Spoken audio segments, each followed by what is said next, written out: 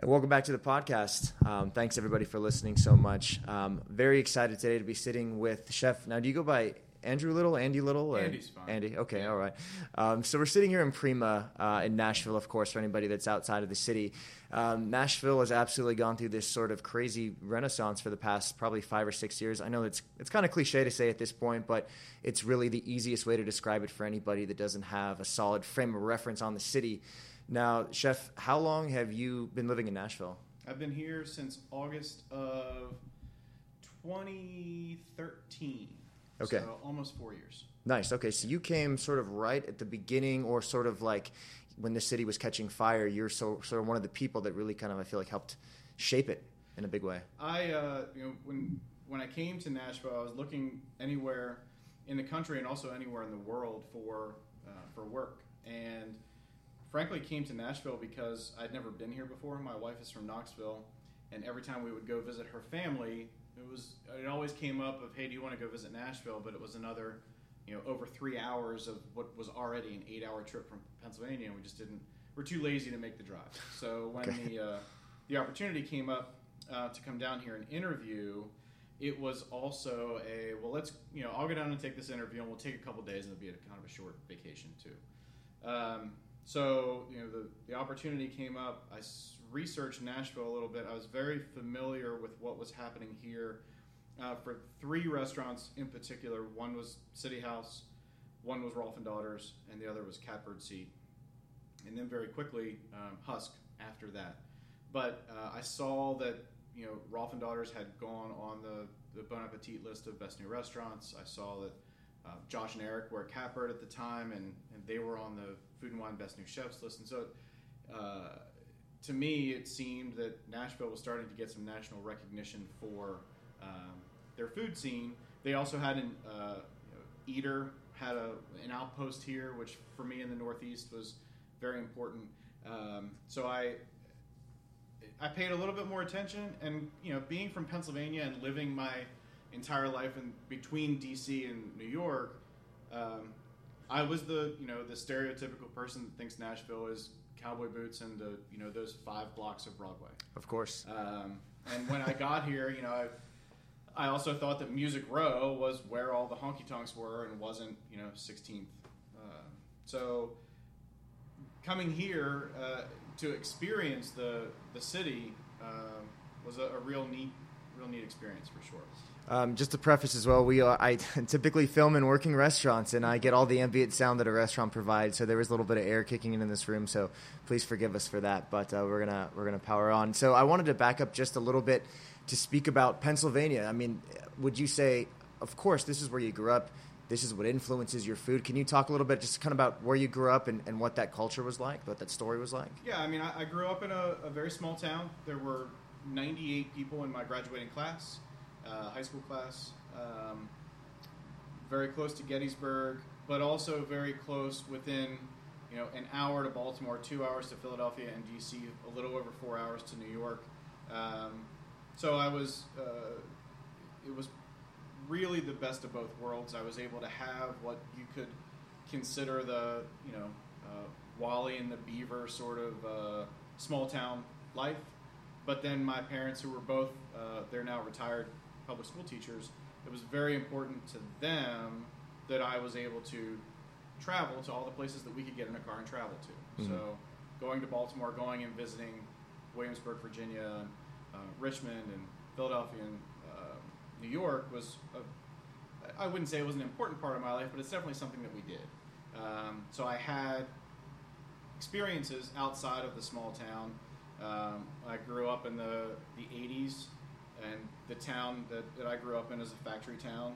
So the 80s were, it was just, if you think of what the ideal small town life is, that's, I knew the guy who was the fire chief, and we knew the postman, and it probably is this weird cliche of what everyone thinks a great upbringing would be. I mean, I could walk down to the playground and just play for hours on end, and it was a great place to live. But it also, and I didn't realize this until I was much older, there was also a really great food heritage there too. The Pennsylvania Dutch influence was very strong, I didn't get to that intellectual place in life because it was just the food that we ate. Yeah. Until later when I started cooking, and then I could appreciate more of the flavors that I grew up with, because once I moved to New York and lived in Virginia, people weren't as familiar with those flavors. And certainly now, being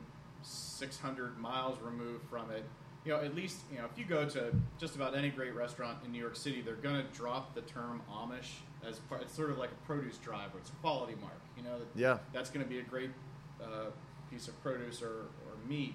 So there was some familiarity with it, but things like scrapple and pork and sauerkraut and hog maw, which is the stuffed pig stomach. Those were all things that you drive by any fire hall, and they were going to have a hog maw dinner, or they were going to have a scrapple and pancake breakfast, and so things that people are like, did you really eat that growing up? Like, this seems like some foreign concept. That's just what, in the same way that someone who grows up in France to be a chef is influenced by French cooking, I was influenced by those foods. So thinking about the food culture of the Amish, yep. They are descendants of, is it primarily Dutch, German as well? I mean, It's almost entirely German. The Dutch part comes in because German is Deutsch, and that got pushed into Dutch. So it doesn't really have anything to do with the Netherlands, which some people think it's. And there are areas of Pennsylvania where you can go and they're still speaking a German dialect. Wow. There's definitely some, and it depends on if I've been on the phone with someone that I grew up with or I was recently home. I definitely will get picked on a little bit down here because some of the accent will come back, and it's very it's like anyone who grew up in the South is going to have a Southern accent. Yeah, of course. And if my wife, when she moved to New York, she had her first boss was very adamant about kind of taking that away from her because he just thought that that's unfortunate. She would get taken advantage of because she would be, thought as some Southerner that was naive to the city. Yeah, absolutely. She's going to be naive to the workings of the city. So you have the Dutch, or so I think about, I have family in a little country called Liechtenstein, which sits right in between Austria and Switzerland, about 30 miles long. Yep. Visited there, and visiting my family there, they said that, as little as 10 minutes away, in the mountainous part of that country, they spoke a high German. They spoke a different German that they had trouble understanding each other. Now, you think about the Amish growing up in these communities, are they still, German first language? As far as, they're not really integrating with people that aren't part of their culture. So that has to be a fascinating sort of like, it's almost like the Truman Show or something in a way. It's like you have this bubble, and it's not just Pennsylvania, but you have, even in Kentucky, there's a big Mennonite and Amish population. It's a fascinating cultural phenomenon that exists. Yeah, and there are, when I was in Pennsylvania, we would use, there's a collective or a co-op of Amish farmers in more central Pennsylvania called Path Valley. And Path Valley is a geographical place, and when we went to visit them, my wife speaks not Pennsylvania Dutch but actual German, and we went to visit one farm, and there were a couple little children playing in the farm out in the fields, and we were talking, and it was obvious that they didn't understand what we were saying, so we were just speaking English. So she said to the young boy, "Do you like carrots?" in German. And his eyes lit up because that's their first language. And there's a great article in the Washington Post, I think it was yesterday actually, about the Path Valley Co-op. All of their meetings are still conducted in Pennsylvania Dutch, they're not speaking English. And when you would deal with them, there was a woman who was in charge of getting all of their products in and then disseminating that information to chefs. And she was not Pennsylvania Dutch, so they would refer to her as the English woman. So it really is. There's an island in the Chesapeake Bay called Smith Island, and people haven't been. It's a very insular culture. When you go there, they have a very English accent. They were there in the late 1600s, and it's like you've gone to London. Yeah. So I find those cultural things fascinating. Much like Kentucky has some pockets, but Path Valley is somewhat isolated. Lancaster County, where you would see they have a great tourism board, so the pictures of the buggy and they there are carpentry shops, there are things that the Amish have come off the farm to do, and then we could probably do an entire podcast just on the difference between Amish and Mennonite culture. But the food, there are a lot of similarities to the food. The food is very home-based. So when you are trying to research items, it's difficult because the thing that is huge and it's awful, they have these smorgasbords, big buffets in Lancaster County. Buses pull up of tourists, and it's quaint to see the buggy, and then it's just, it's football fields long buffets, and it's a little bit bastardization of the cuisine. So to be able to find some of these older recipes and find people cooking them, it's not like you can go to a restaurant and find an 80-year-old chef and say, "Sir, can I work for you for free for a week so I can learn some of these things?" And because the culture is very, I would say, closed off,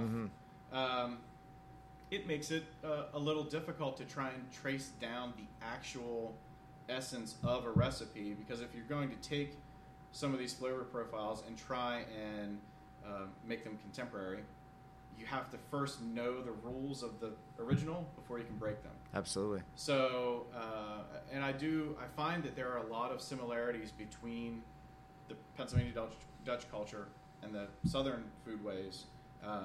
They're both based on agriculture. They're both based on pickling, preserving, canning, using every bit of the animal to get through a winter time when there's no mass transportation, there's no refrigeration. It is, and I found recipes from both. Now that we're living in the South, the similarities, that would be a really interesting book for someone to write about how those cultures are similar, and then also how they're different. You just gave me an idea.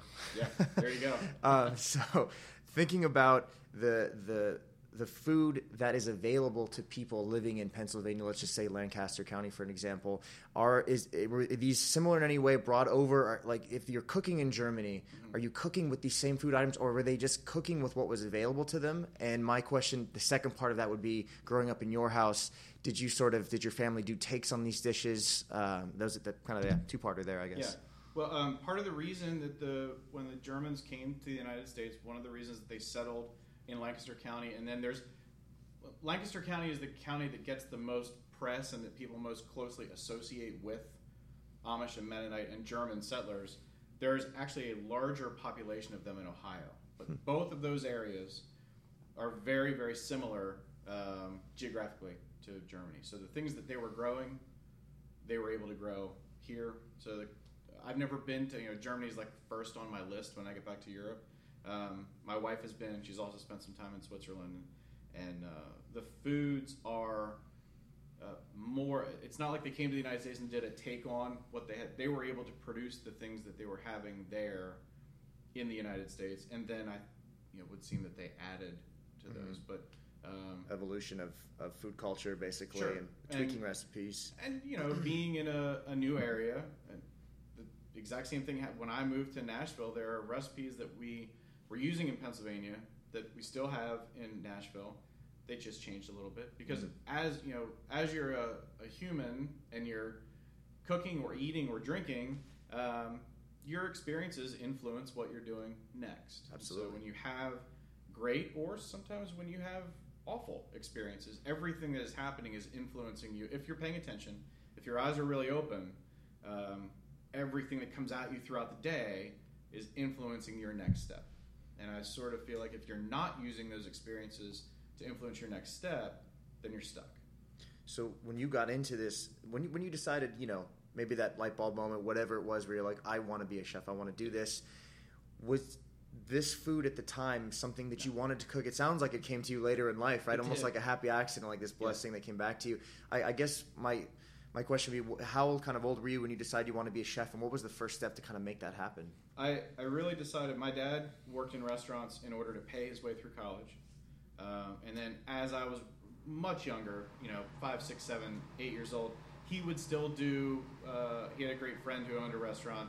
He would do these banquets where he would stand and carve prime rib on the weekends to make some extra money. And so we were very good friends with the chef at that restaurant, or he was, And I just, I still have these vivid memories of him coming out. And so this is the early 80s. The tall white hat, the long white apron. Very conservative. And he just looked just in command, you know? And so at 14, I asked if I could go and wash dishes at that restaurant because I thought that I wanted to do that for a living. And my dad actually said no. He's like, let's think about something else for you to do because it's long hours, you stand on your feet all the time. It's really hard work. And so I went and I worked at a golf course because I don't think it gets much easier than driving around in a golf cart collecting trash. Yeah. That was the first instance of I felt like I wanted to work in a restaurant. I went to college and worked in the real world. And then I wasn't very interested in the job that I was in, so I quit and decided that I would go back to school and get my teaching certification and be a teacher like my parents because in my early 20s, I had no idea what I wanted to do. I'm not sure if most people do. Nope. And so it was, I had grown up with my parents. My dad was a principal of a middle school. That was it was the family business, was being a teacher. And at the time, I loved playing golf, so I thought, what? I'll go and I'll teach, history or something to be the golf coach, and that'll be life. So in order to pay for it, I started working at a country club as a waiter, and was not a very good waiter, quite frankly. I was always in the kitchen. So they could never find me until they figured out that I was always in the kitchen. And I really latched on to the speed, the teamwork, and the camaraderie of being in a kitchen. It wasn't like I had this, my mom's a great cook and my dad's a great cook, but I don't have this story of, being at their apron string peeling potatoes as a 3-year-old. It just, that wasn't it. And I didn't even really come to beginning cooking because I fell in love with a beat and I thought it would be, there's no romance to it. That's okay. For me, it was the people and the teamwork. I mean, I'd been in team sports as a kid, and I went to college for music, so I was a performance artist. So the shock to the system of working holidays and working weekends was just, I was already accustomed to that. Yeah. And then when I got into it and started really, just cooking, the first cuisine that I really latched onto was the cuisine of the American South, which is fun that I'm here now. Mm-hmm. But I just started buying. The first thing that I did was I went to the library and checked out all of the books on Southern food, and then I started buying a lot of Southern cookbooks, and I thought that was if I was going to cook on my own and I wanted to learn something, or the chef was going to allow me to contribute a special, it was rooted in the South America. I still vividly remember getting this book called the cookbook from the Magnolia Grill in Durham. And I abused those books. I mean, I just really dug into them and wanted to learn.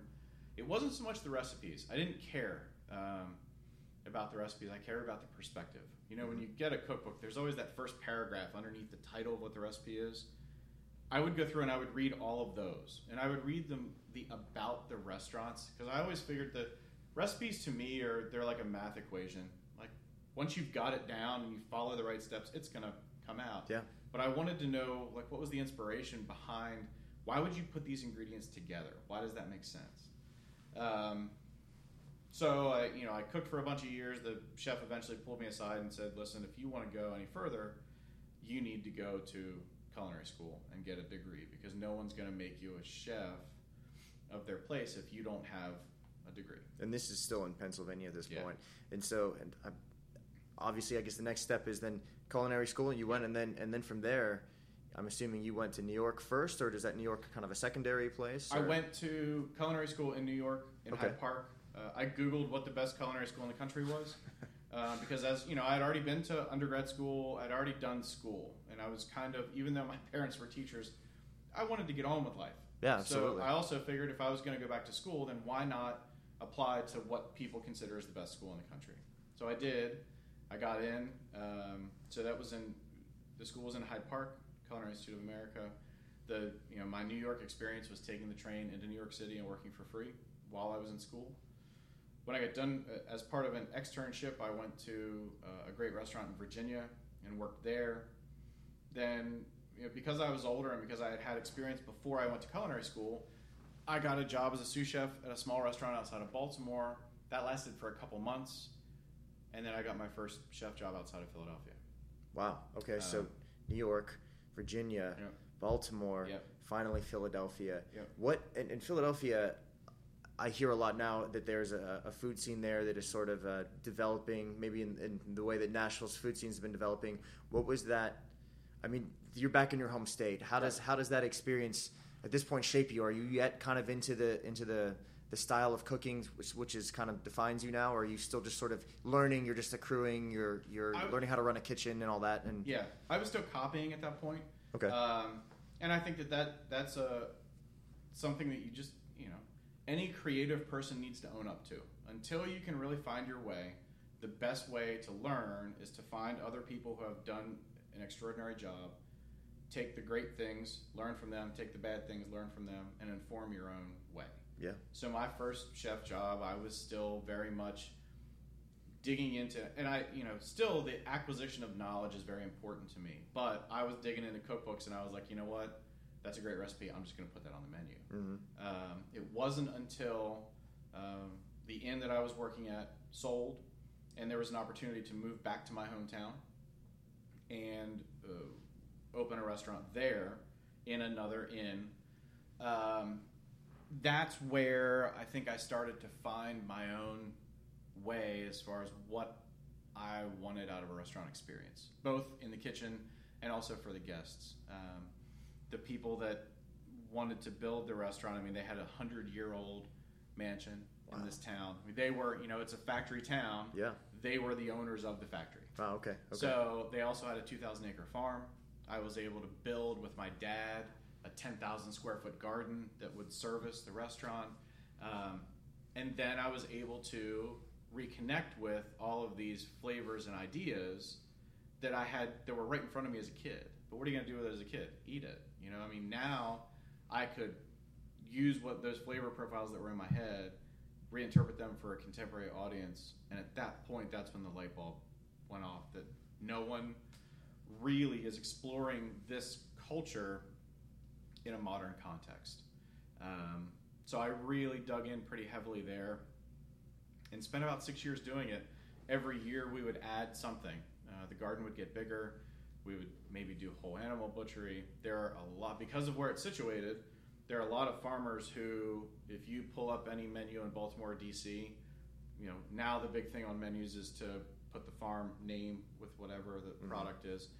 Those farms are probably within a 20-mile radius of where that restaurant was. So I was able to get those products, and those people became my really great friends. Way easier for them to not have to drive it an hour or 2 hours. I could just come and pick up a pig or a lamb or the produce. So that was really an important part of me growing into the creative part of being a chef. I think you said something earlier that was really important, was that it's not just the creative part. Early on in my career, part of it was trying to learn how to run a kitchen, trying to learn how to manage people and be, so those things, you have to have both of those pieces. Mm-hmm. I've met many chefs who either have one or the other. They manage a very great kitchen that is kind of stagnant. It's the same menu, and that's great. And then I've met a lot of chefs who are wildly creative, and it just doesn't. They can't manage people. There's a business aspect to. A you've got a bottom business. line. You've got a number. Yeah, you've got to make money. So. Learning that part, and then really finding my voice. I think that all happened in Pennsylvania because of where we were located in a small town. The restaurant was busy on Friday and Saturday nights, and it was primarily busy with people who are coming from DC or Philadelphia or Baltimore to experience the restaurant. It was not going to be able to be sustained by the people who lived in the town. It was Red Lobster was a great night out, and that's not a judgment. That's just it's what you have. It's what's available. Yeah. And so I remember when what's it called, Lone Star, one of these steakhouse chains came in, and it was huge news. People are Buffalo Wild Wings came into the town, and people camped out for 3 days because they wanted to be the first people in the Buffalo Wild Wings. Wow.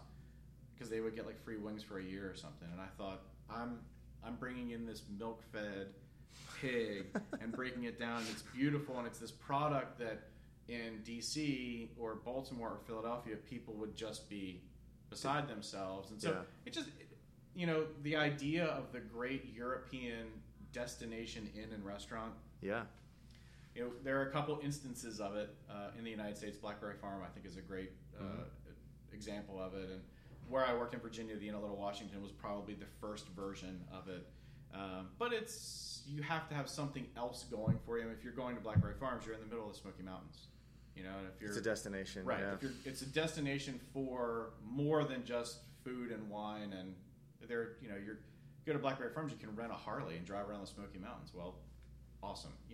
Those kind of things. This town was, it was a small factory town. People weren't coming because it was a beautiful town to tour. So that restaurant was difficult. The work that we did there, I still look back on some of my notes and think, wow, that was a really interesting and creative dish. Had we done 32-ounce prime rib with a baked potato, we would have been a lot better off. I mean, I might still be there, and that's the reality of it. I mean, again, it's a business. So I'm very thankful for the time that I was able to spend there. I mean, how many people in their 30s are able to say that they spent 6 years of their life within, a solid 2-iron of where they grew up and where their parents currently live? I mean, I had 6 years where I was in very close proximity to my family. That's great, and the older I get, the more I look back on that part of my life and think how thankful I am to be able to have had that experience.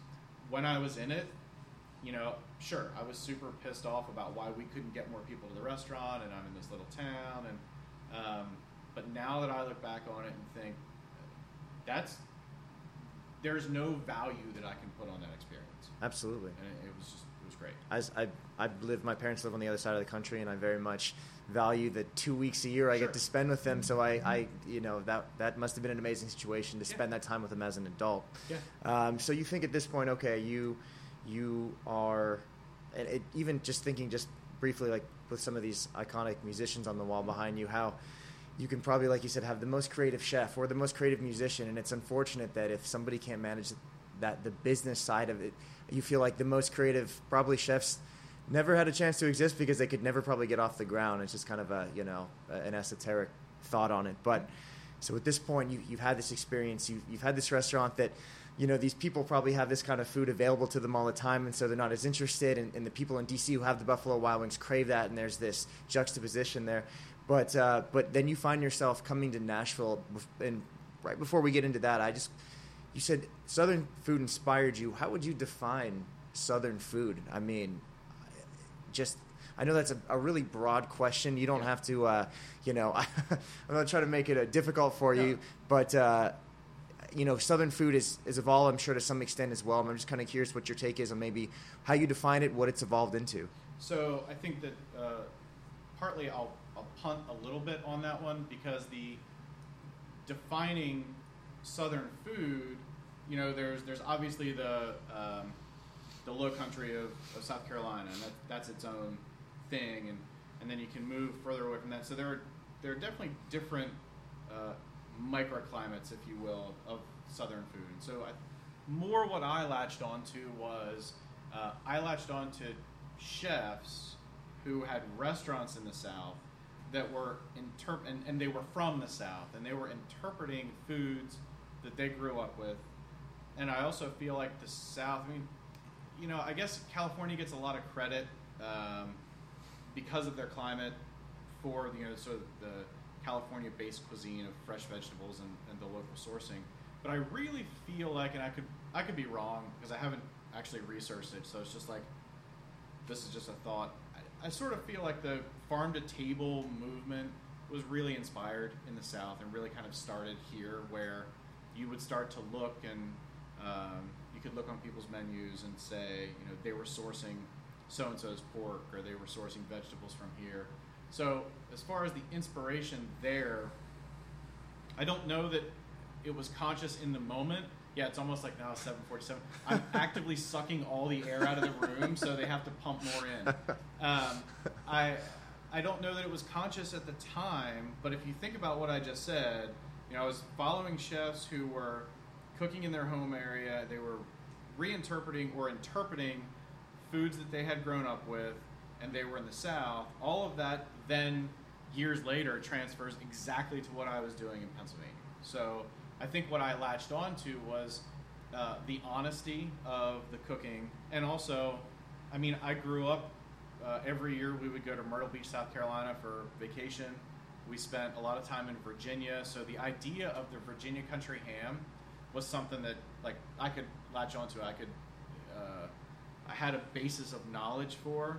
So the food of the American South, first of all, I loved eating it. It was delicious. But it was, I could latch onto that in a way that I couldn't latch onto the great chefs of France, or even the food of the Pacific Northwest, or the food of the Cajun and Creole food. Paul Prudhomme and later Emerald. Those are areas that I had never been to, and I didn't necessarily have an association with. So looking back on it, I think it was pretty natural to go to the food of the American South, and so what defines it, I think, was just for me a real honesty in the cooking, and then also the sourcing and the stories behind all of it. There are how many hundreds of thousands of restaurants are there for people to go to, and especially now in Nashville, there are a ton of restaurants to go to. So the idea of having a story and an experience and a real honesty to the food, I think, is very important, because I think people can feel that. What a crazy, just culturally as well, again. You have this element not too far away in Pennsylvania with this German influence. And then I've spent a little time in South Carolina, and I've visited old plantations, and I've heard the stories, and you have these barrier islands that have these heritage heirloom seeds and grain. And to think you have this West African influence kind of on a convergence with this European influence, and what a fascinating creation. It's almost like rock and roll. It's kind of the way it was created, the same way. The food culture mirrors that in a way, truly uniquely. And probably a whole nother podcast is, I think, that you very clearly defined American cuisine, because that's always, what is American cuisine? Well, it's very easy to say, there's the California segment, and there's this Creole and Cajun segment, and there's the New England portion of it, but I think that the convergence of all of them is what American cuisine actually is. Yeah. When you have these influence from an influence from West Africa, and there's even some German influence in the high country, I guess they call it, of South Carolina. Mm-hmm.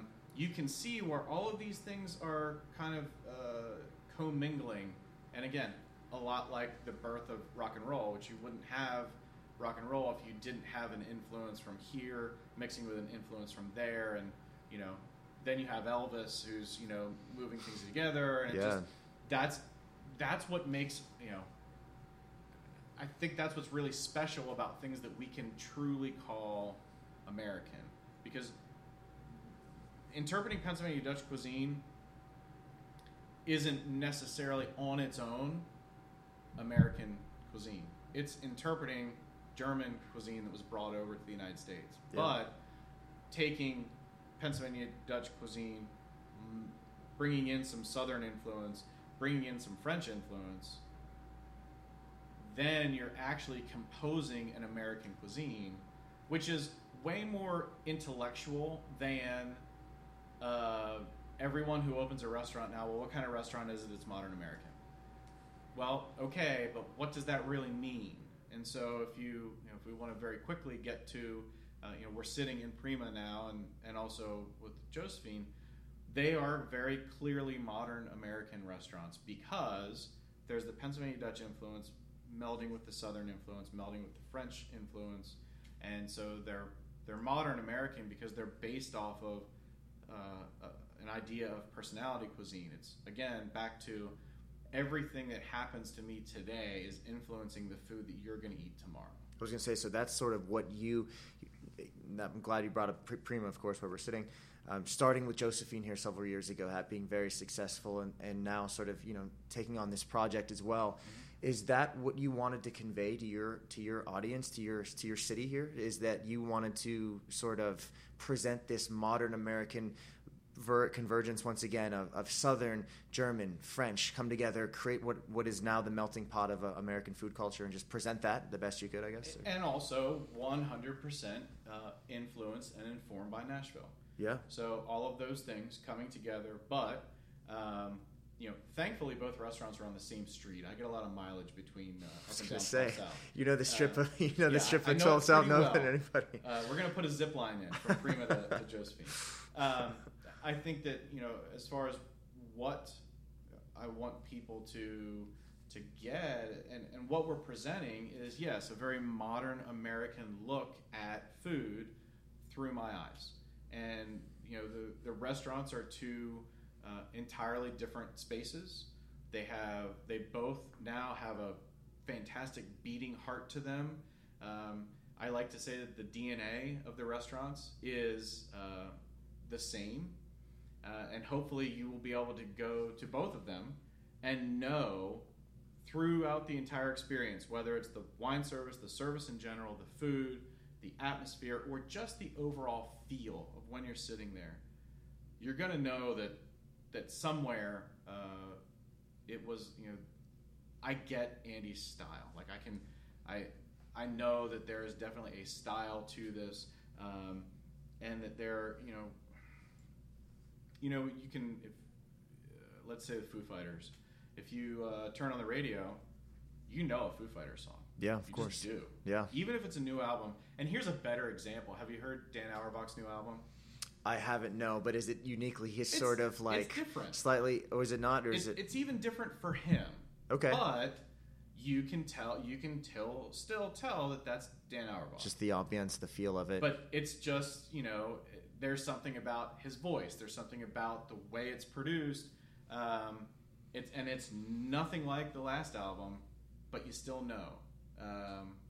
I really want the restaurants to feel that way. I really want people to feel like while they may go to Prima for experience X and Josephine for experience Y, the sum of them is, comes from the same beating heart. It was just kind of,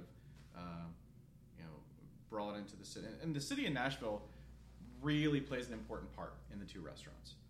I know that there are a ton of restaurants for people to choose from in Nashville. That's kind of the beginning of this, the explosion of restaurants that's happening. Mm-hmm. And that, honestly, that only happens because people are so interested. So we have to be very thankful for the dining public in Nashville. I know there are a lot of places for people to choose from, and I think that that's great. And so what do you do? What are we trying to provide for people so that they have a great experience? I've worked right down the street from you for the last 5 years, and to see the city kind of grow around this has been kind of an incredible thing to watch, especially when the Gulch didn't have sidewalks or street lights or abandoned warehouses, and it was literally kind of maybe a little dangerous to walk to your car at night. And now to see what it is, I mean, it's really kind of incredible. And thinking about now these restaurants here that represent that, I like one or two more questions, and I'll let you go. I appreciate this time today. Yeah. Would you say, is there a dish that defines you, like a summation? That's such a tough question. You don't have to answer that. Maybe there's a couple, and I would say if somebody is coming in here to try your new menu, is there a dish that they have to try? Something that you're like, I'm just so in love with this dish right now. I think it represents what I'm trying to do.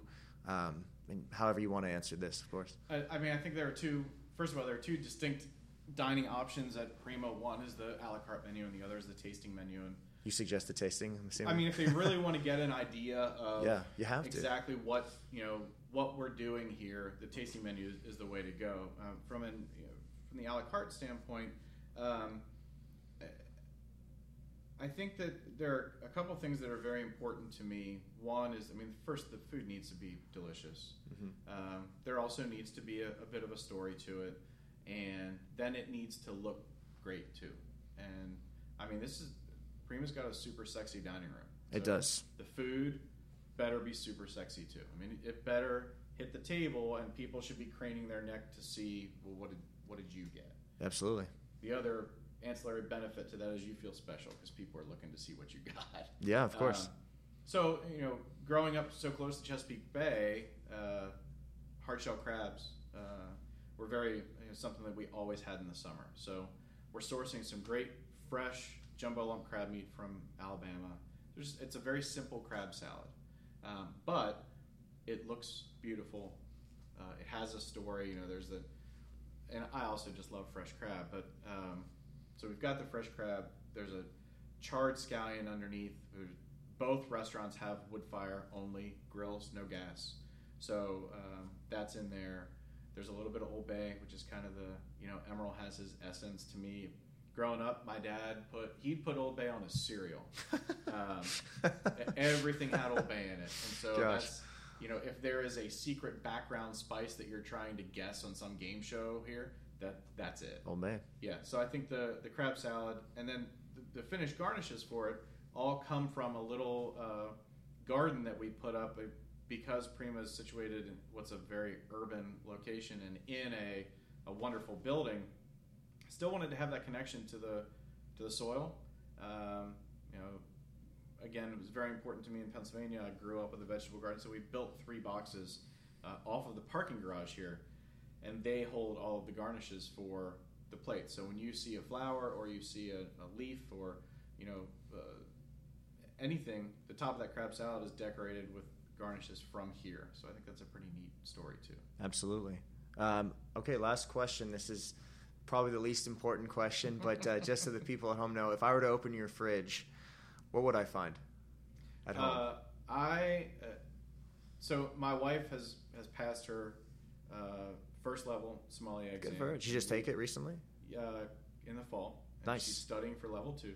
Okay. So while the wine that we drink is always very interesting, I have a distinctly lowbrow palate for beer.